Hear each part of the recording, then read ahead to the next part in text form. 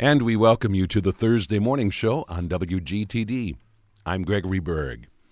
I'm really happy to be welcoming to the morning show for the first time a faculty colleague from Carthage, Dr. Colleen Palmer, who is Assistant Professor of Communication and Digital Media with a specialty in the field of public relations. We first invited Professor Palmer to join us because she is going to be moderating an event that is coming up a week from today, Thursday, February 29th, a panel discussion sponsored by the Carthage Business and Professional Coalition, and the event is titled Business for a Better World. And Professor Palmer is going to be moderating this panel, which will be an opportunity for us to hear from some local business leaders and talking about some of the decisions that they have made, some of the choices they've made on behalf of their respective companies to be more environmentally sensitive.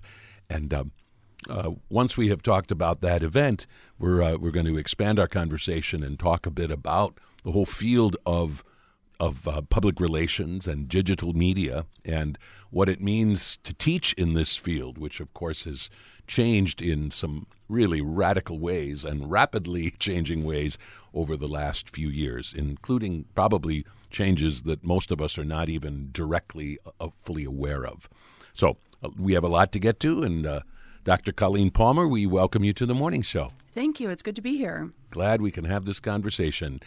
So before we talk about the event coming up, maybe we could find out a little bit about where you come from originally and maybe a bit about what drew you into this academic field in the first place. Did anything in particular spark your interest in all of this?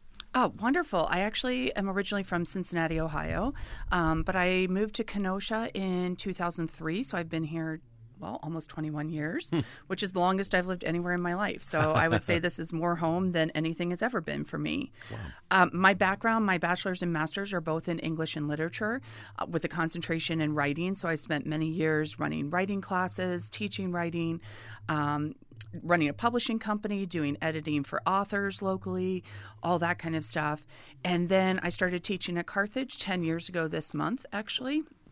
And I was handed a public relations writing class, and I absolutely fell in love with the field of public relations. And so I decided to go ahead, and I had been trying to decide what to get my PhD in. And so I decided to get a PhD in media, arts, and communication so that I could do a focus in public relations. So that took me down that road about 9 years ago, and I've been doing it ever since. Fantastic. So kind of snuck in the back door, and here you are still. That's actually how I started at Carthage a long time ago, and I'm happy that worked out. So let's talk about this event that is coming up a week from today, a daytime event, this panel discussion called Business for a Better World. So first of all, tell us all that you know about the purpose of this event, and then what your role is going to be. So I will be the moderator. I will be introducing the panel members, and I will be asking them questions before we open it up for a Q&A. So the purpose that I see for this particular event is to help businesses, whether they are small, local Kenosha businesses, or large corporations within Wisconsin, better understand what B Corporation is and the changes that are being made in this field to have more of a social and environmental impact on the communities that they exist within. So we'll be talking about B-Corp. We call it B-Corp. It means B Corporation, which means you've had a certification putting you at that level. And it's a whole process that the businesses have to go through in order to pass a bunch of tests to make sure that they are living up to certain examples and certain levels of quality within different fields of their corporation. So in other words, when a company is especially sensitive to environmental concerns, they can earn this designation, and I suppose they can put it on their letterhead and on their billboards and so on, and proudly trumpet the fact. And, of course, chances are there are plenty of people out in the public who might make certain choices based on whether or not a given company is a B-Corp. Yeah, and actually what I think is really interesting about B-Corp is We hear the word environmental, and we do sort of think like, oh, they have to be doing something, for the environment, as far as like recycling or taking care of, waste or stuff like that. Not all of these corporations, in fact, a couple of the ones that we're going to talk to at the panel have anything to do with contributing to environment in that sense. But what they have to do is prove that they are working towards making a better environment. So it could be something along the lines of, who are your distributors? Who are you buying your product from? Are they a fair trade company? Are they making sure that the people who work for them are not child labor? That those kind of laws are being met. They really look at the B-Corp certification, looks at 5 different elements. So number 1 is the customers. Are you putting out a quality product or service? Are you using ethical marketing? Are you protecting the data of the particular customers that you're working with? The second one is the environment, which of course looks at air, climate, water, land, biodiversity. So definitely what is your impact upon that? And so who are you choosing to work with? Who are, again, those distributors? Where is your leftover product going? All that kind of stuff. The third one is governance, which is social, environmental impact on ethics, how transparent you are as a company, how much you're considering your stakeholders' needs. The fourth one is your workers. Do they have financial security, health and safety, wellness, career development, that kind of thing? And then finally is your community. How are you engaging with and impacting the community that the business is in? So things like charitable giving, DEI initiatives, economic impact, all that kind of stuff. So, yeah, the social and environmental definitely go hand in hand within this one. Right.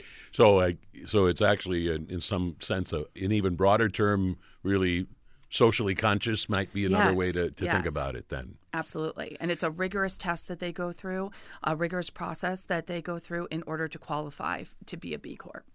So who are the business leaders that are actually going to be comprising this panel that you will be moderating next Thursday? Well, we have 3 coming next Thursday. First is Kimberly Kane.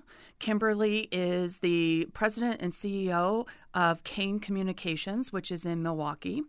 And she's an award-winning journalist. She really focuses on strategic communication plans for organizations, helping them build up some of that PR as well as the press that they're getting. The second one is Russ Klisch. He is the owner of Lakefront Brewery. So he's an award-winning brewer. He obviously started Lakefront quite a few years ago. I'm sure many of you have heard of Lakefront.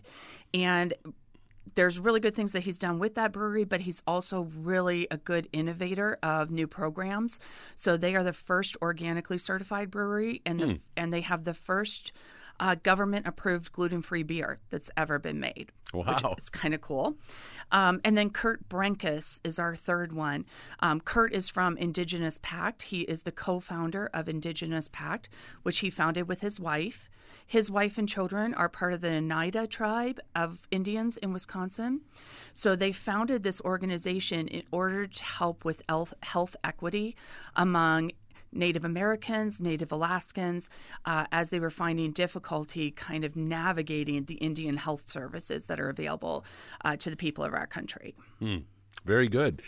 So I suspect this is something you've done before, this kind of thing, this sort of moderating matter. Are there particular things that are about it that are challenging or fun? Or, I mean, how much do you look forward to an opportunity like this? Oh, I very much look forward to it. I think it's really fun for me because I'm a lifelong learner. I never stop learning. I love to learn. So I look at it as an opportunity to not only learn myself, but also get other knowledge out to people within the community. So I think that's just an amazing opportunity. In the past, I honestly don't expect very many challenges with this group. We were able to meet over Zoom the other day, and everyone seems very much on the same page as far as what they want to offer to the audience and the message that's getting across. In the past, there have been difficulties with moderating because you always have that one loud voice in the room that wants to be heard more than anyone else. Right. So the challenge with moderating is kind of helping there be a balance amongst the group. Right. So we hear from everybody. Yes, exactly. So who is this event primarily intended for? I mean, do you suspect that even just kind of a member of the general public would find this to be interesting and or beneficial, or is this a little more geared towards people who actually own businesses or who are in a position to make decisions about the place where they work? Honestly, I think that it could be of interest to anyone within the community. I do know that as of the other day, I think as of Tuesday, there were 120 people signed up to attend this event, which is very nice. And I expect that there will be a few more. Many of them are locals who own businesses or nonprofits within the Kenosha Racine area. So a lot of them are coming to find out about different trajectories that they can take their business in to kind of understand what this new way of looking at business, this new model in a way is for them. Very good. So for people who are interested in attending next Thursday, do you have any information on what they should do? I mean, in order to, is this something you register for? Yes, you should register for it because there is a lunch included, as well as we need to make sure we have enough seats, obviously. So seating and lunch included. And I believe if you go to the Carthage website, you would be able to find the link to register for this. Very good. For those of you just joining us, I'm speaking today with a faculty colleague from Carthage College, Dr. Colleen Palmer, Assistant Professor of Communication and Digital Media. And what prompted this invitation is that Professor Palmer is going to be moderating a panel discussion a week from today, February 29th, with people sort of coming through the door at 11:30, the event itself starting at 12 noon in the Todd Weir Center, Business for a Better World. And Professor Palmer will be moderating a conversation, a panel discussion with three different business leaders whose respective companies have earned this designation of B-Corp because of being socially conscious in various facets of their operation. Professor Palmer, I found it really interesting to kind of look through the list of courses that you teach at Carthage, and very much your focus is on public relations. I wonder if we could just explore a little bit about the field and particularly, of course, how it's changed. First of all, how would you define for just the common person what we mean by public relations, and especially what do we mean by that term public relations when it comes to this academic field? Public relations, so when you're looking at getting a message out about what your company is, whether it's a for-profit or nonprofit, when you're looking at that, we have some very fine lines between a few terms. We have public relations, marketing, advertising. They kind of blend into each other a little bit. The way we look at it is advertising is paid. The business is paying for it. They're putting out this communication. It's very one-way communication. You're not getting a lot of feedback. So if you think about a billboard going up on the side of the road, the news is out there about your business or your product, but we're not necessarily talking to anybody. When we're talking about marketing, we're really looking at about getting the product into the hands of people. So that can be anything from giving away samples to, giving away coupons. Like, how are we going to get people to actually pick up this product and take this into consideration in their life? And then public relations, which obviously, since I teach it, is my favorite, is about building a relationship with your audience. So not just getting them to try the product, not just getting them to see that you exist, but actually developing a conversation and a relationship with them so that this business, your product, your service, whatever it might be, can be adopted within their life, that they feel like you care about them as an organization. And therefore, it's driving loyalty, it's driving engagement. We're thinking about how we're giving back as a company, but also how we can react to the feedback that we're getting from our customers, our citizens within the area, all that kind of stuff. So it very much comes down to that relationship word. It's all about building a relationship with the public. So are just about all companies, for-profit companies, engaged in the business of public relations? I mean, because I think sometimes we out in the public only think of certain kinds of companies, who sell name brand products with which we might make all these associations and so on. And we don't always think about the plumber down the street or something like that engaging in public relations. Does public relations happen in a sense, all the time with all companies, or is this really a more significant part of certain kinds of companies? It should be happening all the time with all companies. So the history, and I'll do this really quick, but the history of public relations goes back to the early 1900s. Actually, I mean, we can trace it all the way back to the Romans and stuff like that, the ideas of public relations. But public relations as a field really begins around the early 1900s. And for about the first 100 years, it really carried a negative connotation. People associate it with things like P.T. Barnum of the Barnum Circus and the kind of propaganda that would be put out there. So it had this kind of negative connotation of spinning a story. So a lot of people still think of, when they hear the word public relations, they think about spinning the truth, not telling the truth. About 25, 30 years ago, we really started to change the field and change the way we were looking at our business practices. And it became all about telling the truth.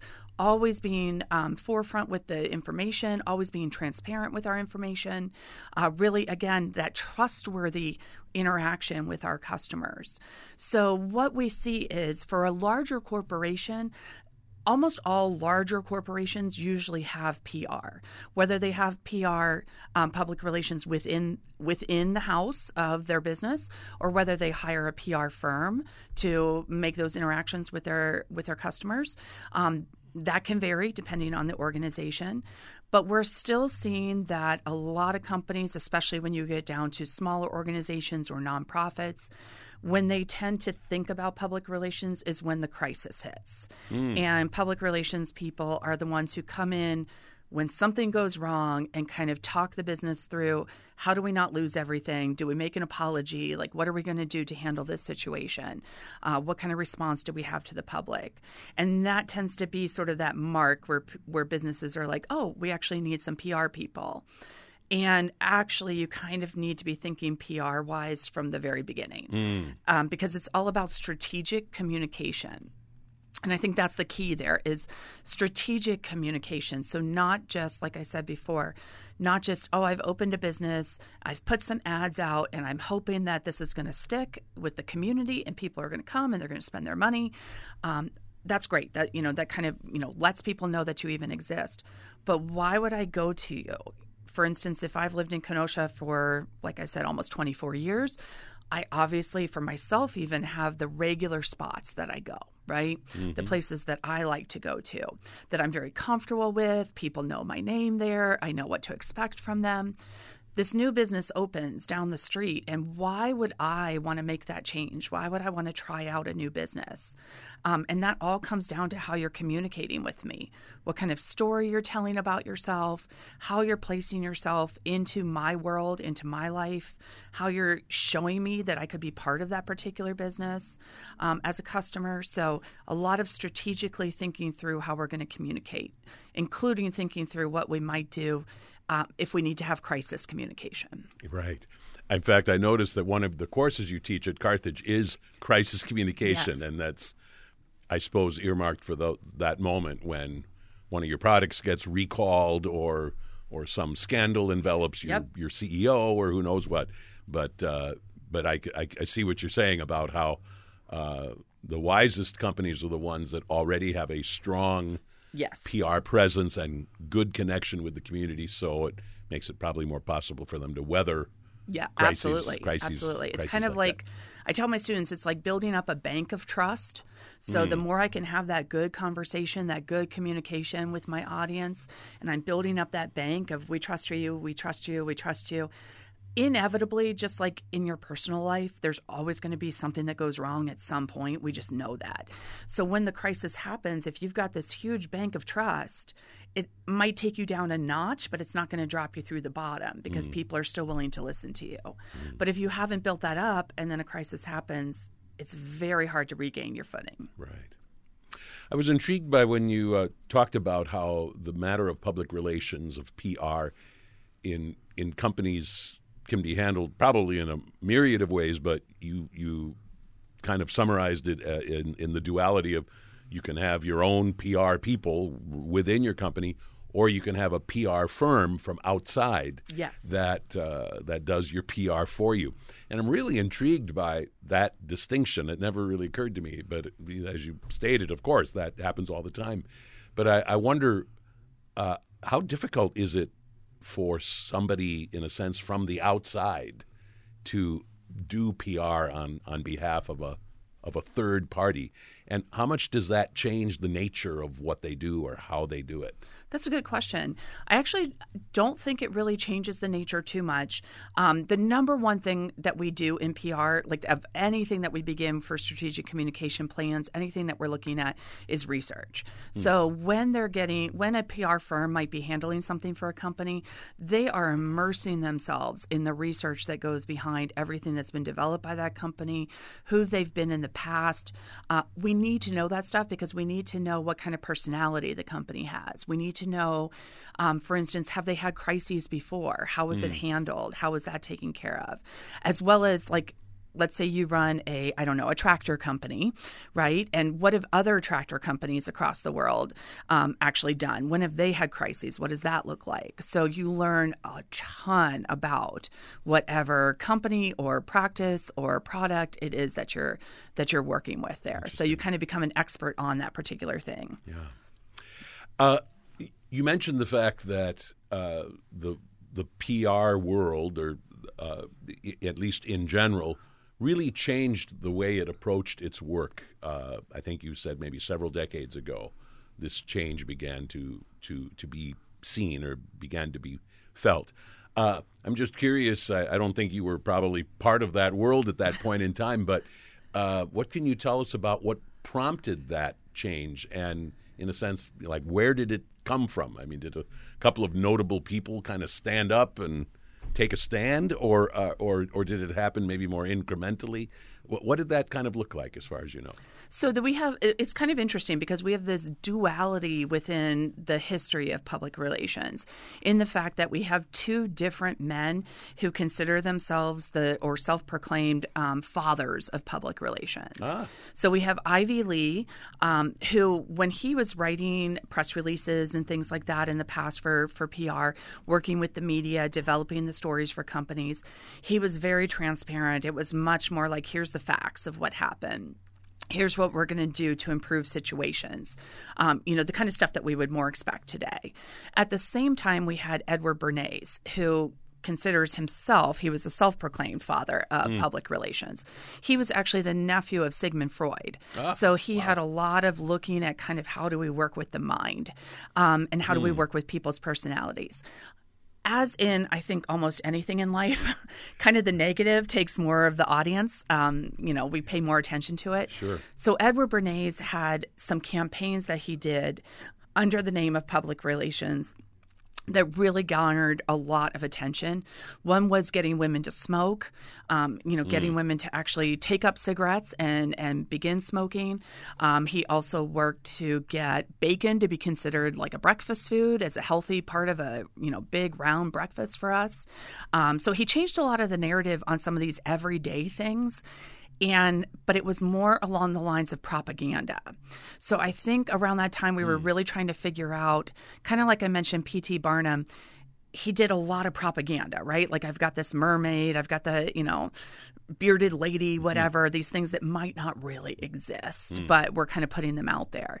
So that kind of line between what was a trick, what was propaganda, and what actually is persuasion. And persuasion and propaganda are two very, very different things as far as we look at them. And so then around, I want to say like the 1970s, 1980s, we start to see a little bit more looking at, our businesses being transparent with us? Are they telling us the truth about what's going on? What is, we've come out of the Industrial Revolution where there was a very hierarchical structure in leadership. And now we're starting to see around, in the mid-1900s, we're starting to see people question, like, what is my role here? How honest are you being with me? How can I become more involved? How can I understand more what this business is about, rather than just following an order of, here's what I have to do. I clock in at 9, I do this, I clock out at 5, and I'm gone. So much more about that purpose-driven work, much more about, like I said, transparency with the audience, telling them the truth, and getting that story out there. And of course, with social media, it's just flown off the charts. So, well, I wanted to ask you about that, and this is as good a time as any, I suppose. So what do you see as the major role of social media when it comes to the matter of public relations? And is it a valuable tool? Is it a tool that often gets misused or misunderstood? Absolutely. I mean, how has that changed this arena? So social media has changed everything, honestly, over the last 20 years or so, especially for the field of public relations. In fact, it's made the field even more in demand. So if you look at the Bureau of Labor Statistics, public relations is actually the fastest growing field in the country up until the year they're projecting 2030, 2034, wow. Within that period. So it's a very good time to get into public relations because there's such a demand for it.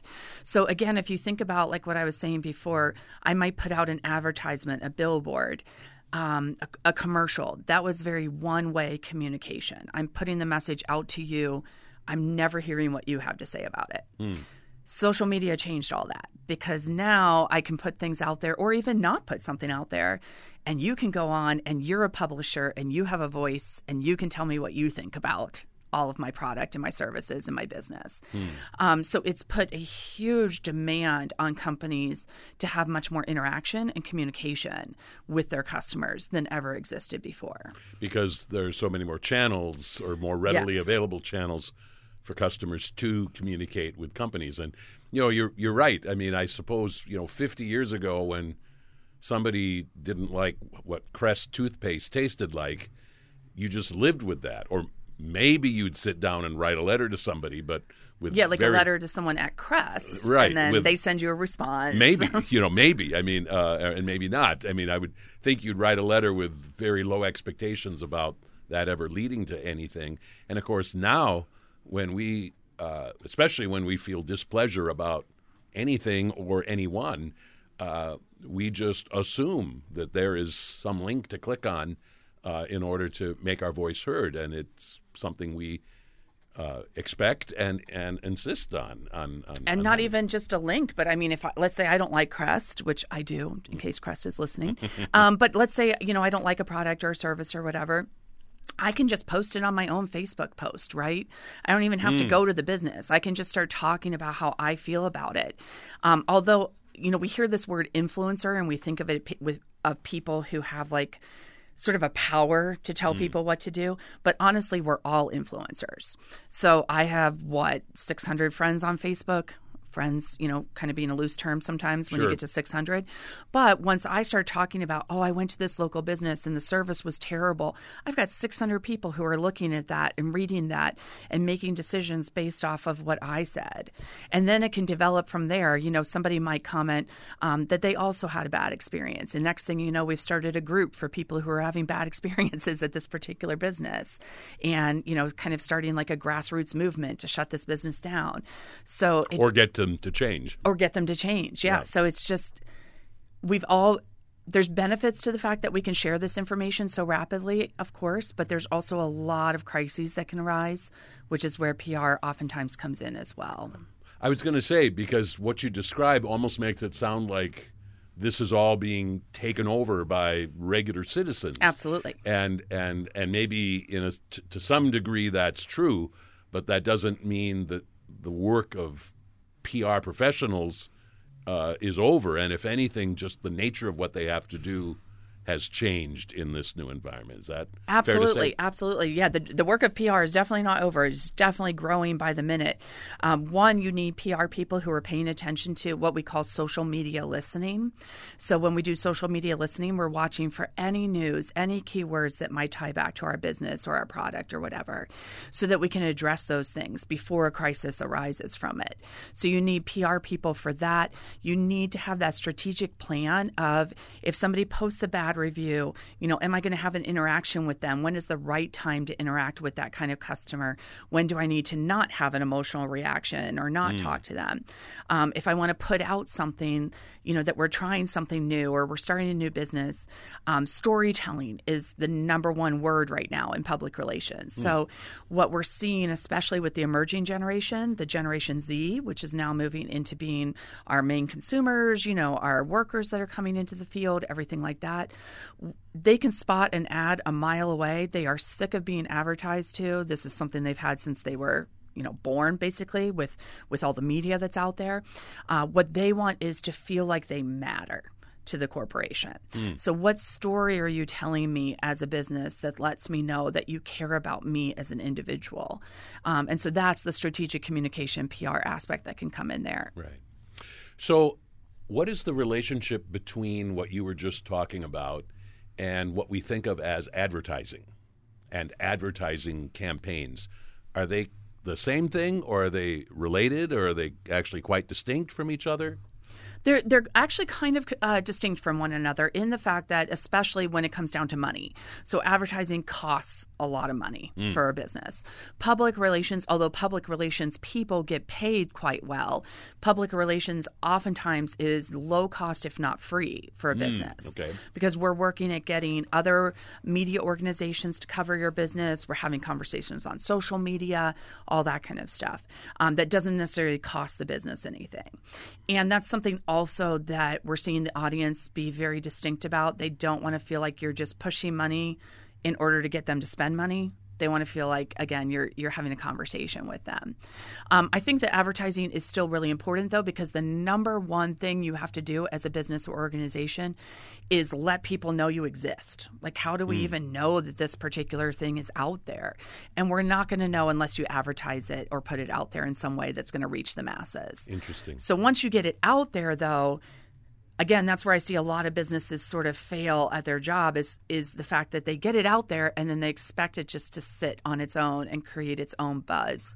And that's just not what happens anymore, especially with social media where if I scroll through Instagram, I can see like 70 different businesses in 2 minutes, right? So if I don't like your story, I don't like your images, I don't like what you're telling me, I'm just on to the next one. And there's so many options available to me. Right. I guess that's part of what makes all of this especially complicated and challenging is that, in a sense, it is a much more crowded world.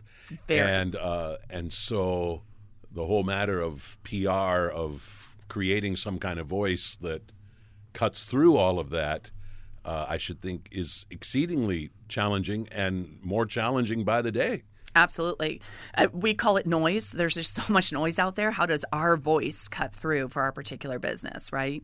And it does become more challenging by the day because we also have to be very aware of every single social media platform that's coming out, how people are relating to it, which generations are on different ones.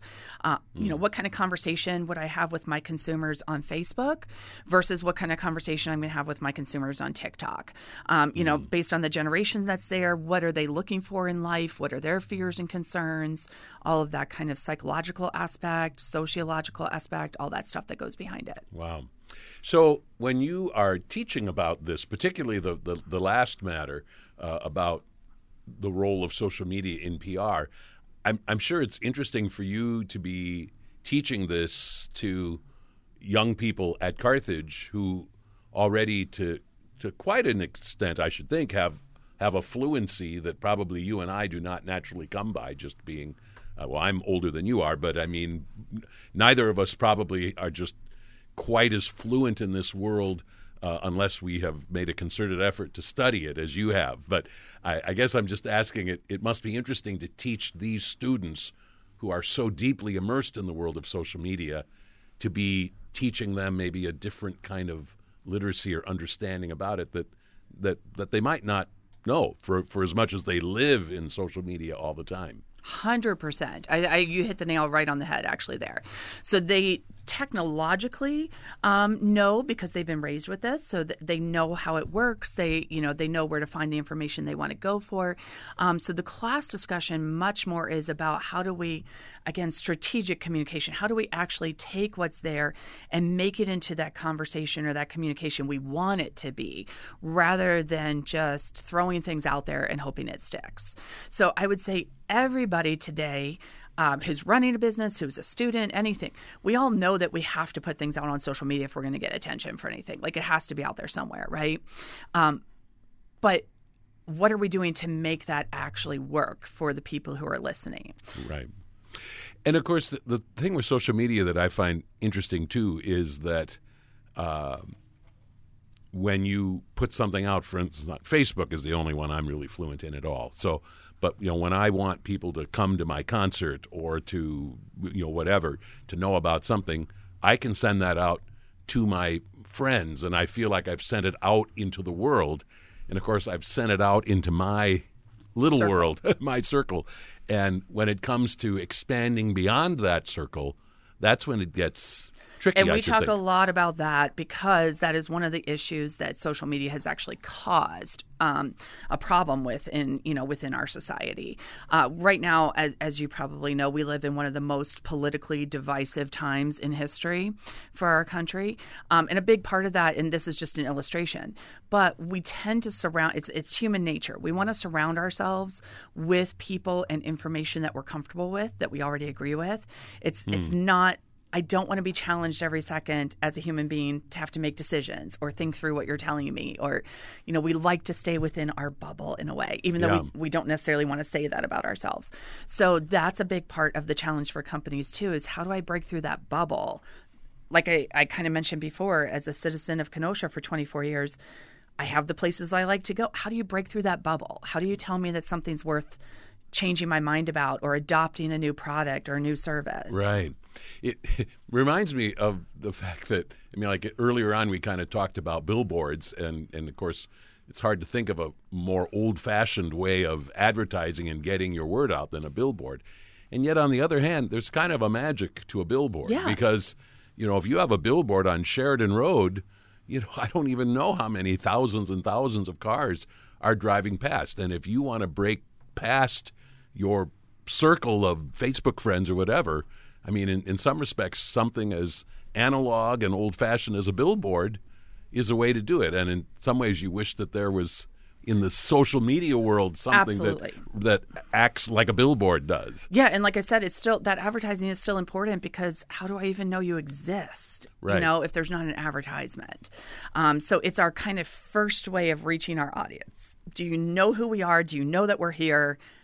Then once I get you to get past that point of like recognition and awareness, then I can start having the conversation with you and start telling you the story and, working with you.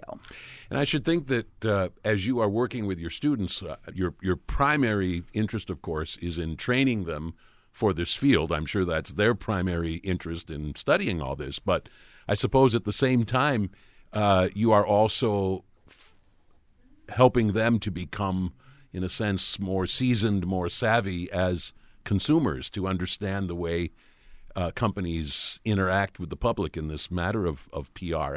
Even for them just as consumers, if they never go into the world of PR professionally at all, they're probably learning a lot that's very valuable. Absolutely. And I think that's just sort of a byproduct of what we look at. We just last week looked at the Super Bowl commercials, for instance, right?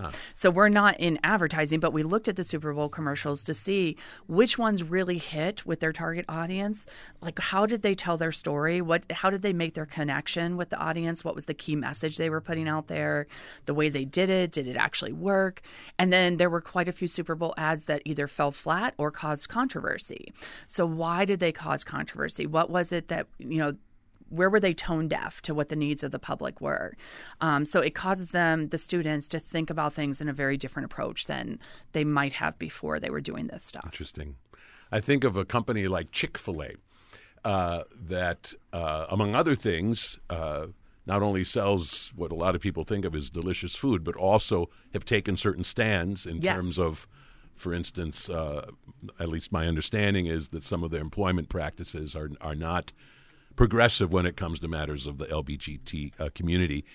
And so now when you see Chick-fil-A commercials, the story that is being told, as far as I can tell, is we are a company that loves people, and we appreciate it when our employees are kind to our customers, and it is about kindness and compassion and sweetness and love and the everyday person. They care about the everyday person. Right. Those commercials where they've got the couples, they're having a baby, or the teacher who her students wrote thank yous to Chick-fil-A. It's like I can put myself into those shoes and know that they care about me as an individual instead of the anti-LGBTQIA, kind of conversation that happened for years where it felt like they were way over here as a corporation and I'm way over here as a citizen. Right. It's interesting the decisions that a corporation makes in part. I mean, for the many, many customers out there who actually have no objection whatsoever to that stance that they have taken, and you don't want to alienate, in a sense, your base, if you will. And at the same time, you want to make sure that you are maybe telling some kind of other story that runs parallel or counter to this other narrative. I mean, I'm only raising that particular example just to say that it can be a complicated matter in terms of what is our story, and is there this other story we also want to tell, and how do we balance the two? We've spent a lot of time over the last year looking at Budweiser, the Bud Light stuff that the company has gone through when they sent beer cans to Dylan Mulvaney, who is she is trans. And so as a trans woman, they sent her beer cans with her face on them. And then she talked about it on social media. Bud Light has traditionally been much more of a conservative side of the line as far as their customer base, everything like that. So then they made this really drastic U-turn over here to the LGBTQIA audience. Sorry, forgot the word there. To their audience. And then when people got upset about that, they actually came out and said, well, we're not going to really make a decision either way. We really don't want to be part of this conversation. So they ended up alienating both sides of their audience, which is what helped their stock really crash and burn. So interesting. So that's part of what we're talking about here is a company, I suppose, making a decision or coming to an understanding about who they are, what they want to represent. Yes. And then also understanding the potential consequences of taking a stand, pro or con or whatever it might be. And I think a lot of us, when we think about the world of PR, we're not thinking about those kind of weighty decisions that have to be part of this. And that's the big thing, is that strategic thinking, that strategic planning, really thinking through what is my key message, how am I going to get it across, what kind of conversations am I going to have, who's going to be against this, how am I going to have a conversation with them, what do I stand for as a company, a lot more going into it than just like 100 years ago, just putting out an advertisement and hoping people buy it. Right. By the way, I wanted to ask you about another course that you teach at Carthage, and that is mass communication. Yes. So when you are teaching that course, what is sort of at the heart of it? What is the main thing that you are exploring with your students? So I don't teach that one as much anymore because I teach all the PR classes, which takes up a full load for me every semester. But mass communication was actually my introduction class at Carthage. It's the first class I was hired to teach, and I loved it. And it's very much about media literacy and kind of understanding.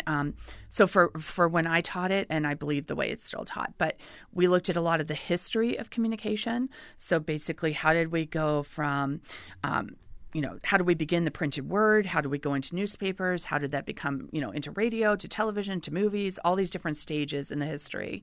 But also, what are the sort of, I hate to use the word hidden messages, but what are kind of the underlying messages within media that are being put out there that we're buying into because it's what we see, and we're not always examining the underlying currents, the thoughts coming down from the CEOs of the company, all that kind of stuff that can go into actually determining what kind of programming or what's involved in the programming. Right. And I suppose when we're talking about mass communication, we just think about the term, we're talking about some kind of communication that is not one-on-one. I Exactly. mean, it's communicating to a wide swath of the public, and yet if it's done in a effective way, you feel like it determines how we look at the world. Right. Well, and you feel like Johnson & Johnson is talking to me, Absolutely. or whoever or whatever is talking directly to me, and it's so interesting. And of course, it's part of our everyday world, and yet something we tend to take for granted and not think about enough. Well, this has all been so much fun. I want to circle back, though, before we finish, to have you remind our listeners about the event which prompted this invitation in the first place. This panel discussion that you will be leading or moderating, I should say, on Thursday, February 29th, one week from today. Business for a Better World. Remind our listeners about who is participating in that and who should feel welcome to come. Absolutely. I think anybody should be feeling welcome to come, especially if you have any ties to working within or running a for-profit or nonprofit within the area. I think this would be a really cool opportunity to learn about this kind of new trajectory in how we're looking at business. The people who will be attending are Kimberly Kane from Kane Communications, which is in Milwaukee. It's a PR firm. Russ Klisch from Lakefront Brewery, which is in Milwaukee, which is obviously a brewery, and Kurt Brenkus from Indigenous Pact, which is an organization here in Wisconsin that helps with health equity for Indian health services and Native Alaskan health services. And although it is a certification that you eventually can obtain as a business, I think that you're going to find a lot of really great hints and ideas about how you can make your business more socially impactful to the area around you, more environmentally impactful to the area around you. And we look at corporations as if they're a citizen, right? We call them a corporate citizen. So we look at them like they're a person, even though obviously there might be like 300 employees. But we look at them like a person. So what is that person doing to show us that we can trust them, to show us that they care about us? And that's what B-Corp, I believe, really achieves for these businesses. Very good. So we encourage people to go to carthage.edu and seek out more information about this event next Thursday, again called Business for a Better World. Well, Professor Colleen Palmer, we've had a lot of fun today, and I realize now I didn't even get to ask you about one of your publications called Pro Football and the Proliferation of Protest. What a fascinating topic. And another one that intrigues me is very much titled The Art of Listening. So maybe at some point we'll have to have you back to talk about some of these various areas that you have written about and done research in. And again, Professor Palmer moderates this business panel that is coming up next Thursday, February 29th. Dr. Colleen Palmer, thank you for being my morning show guest. It was great to meet you and great to have you here. Thank you.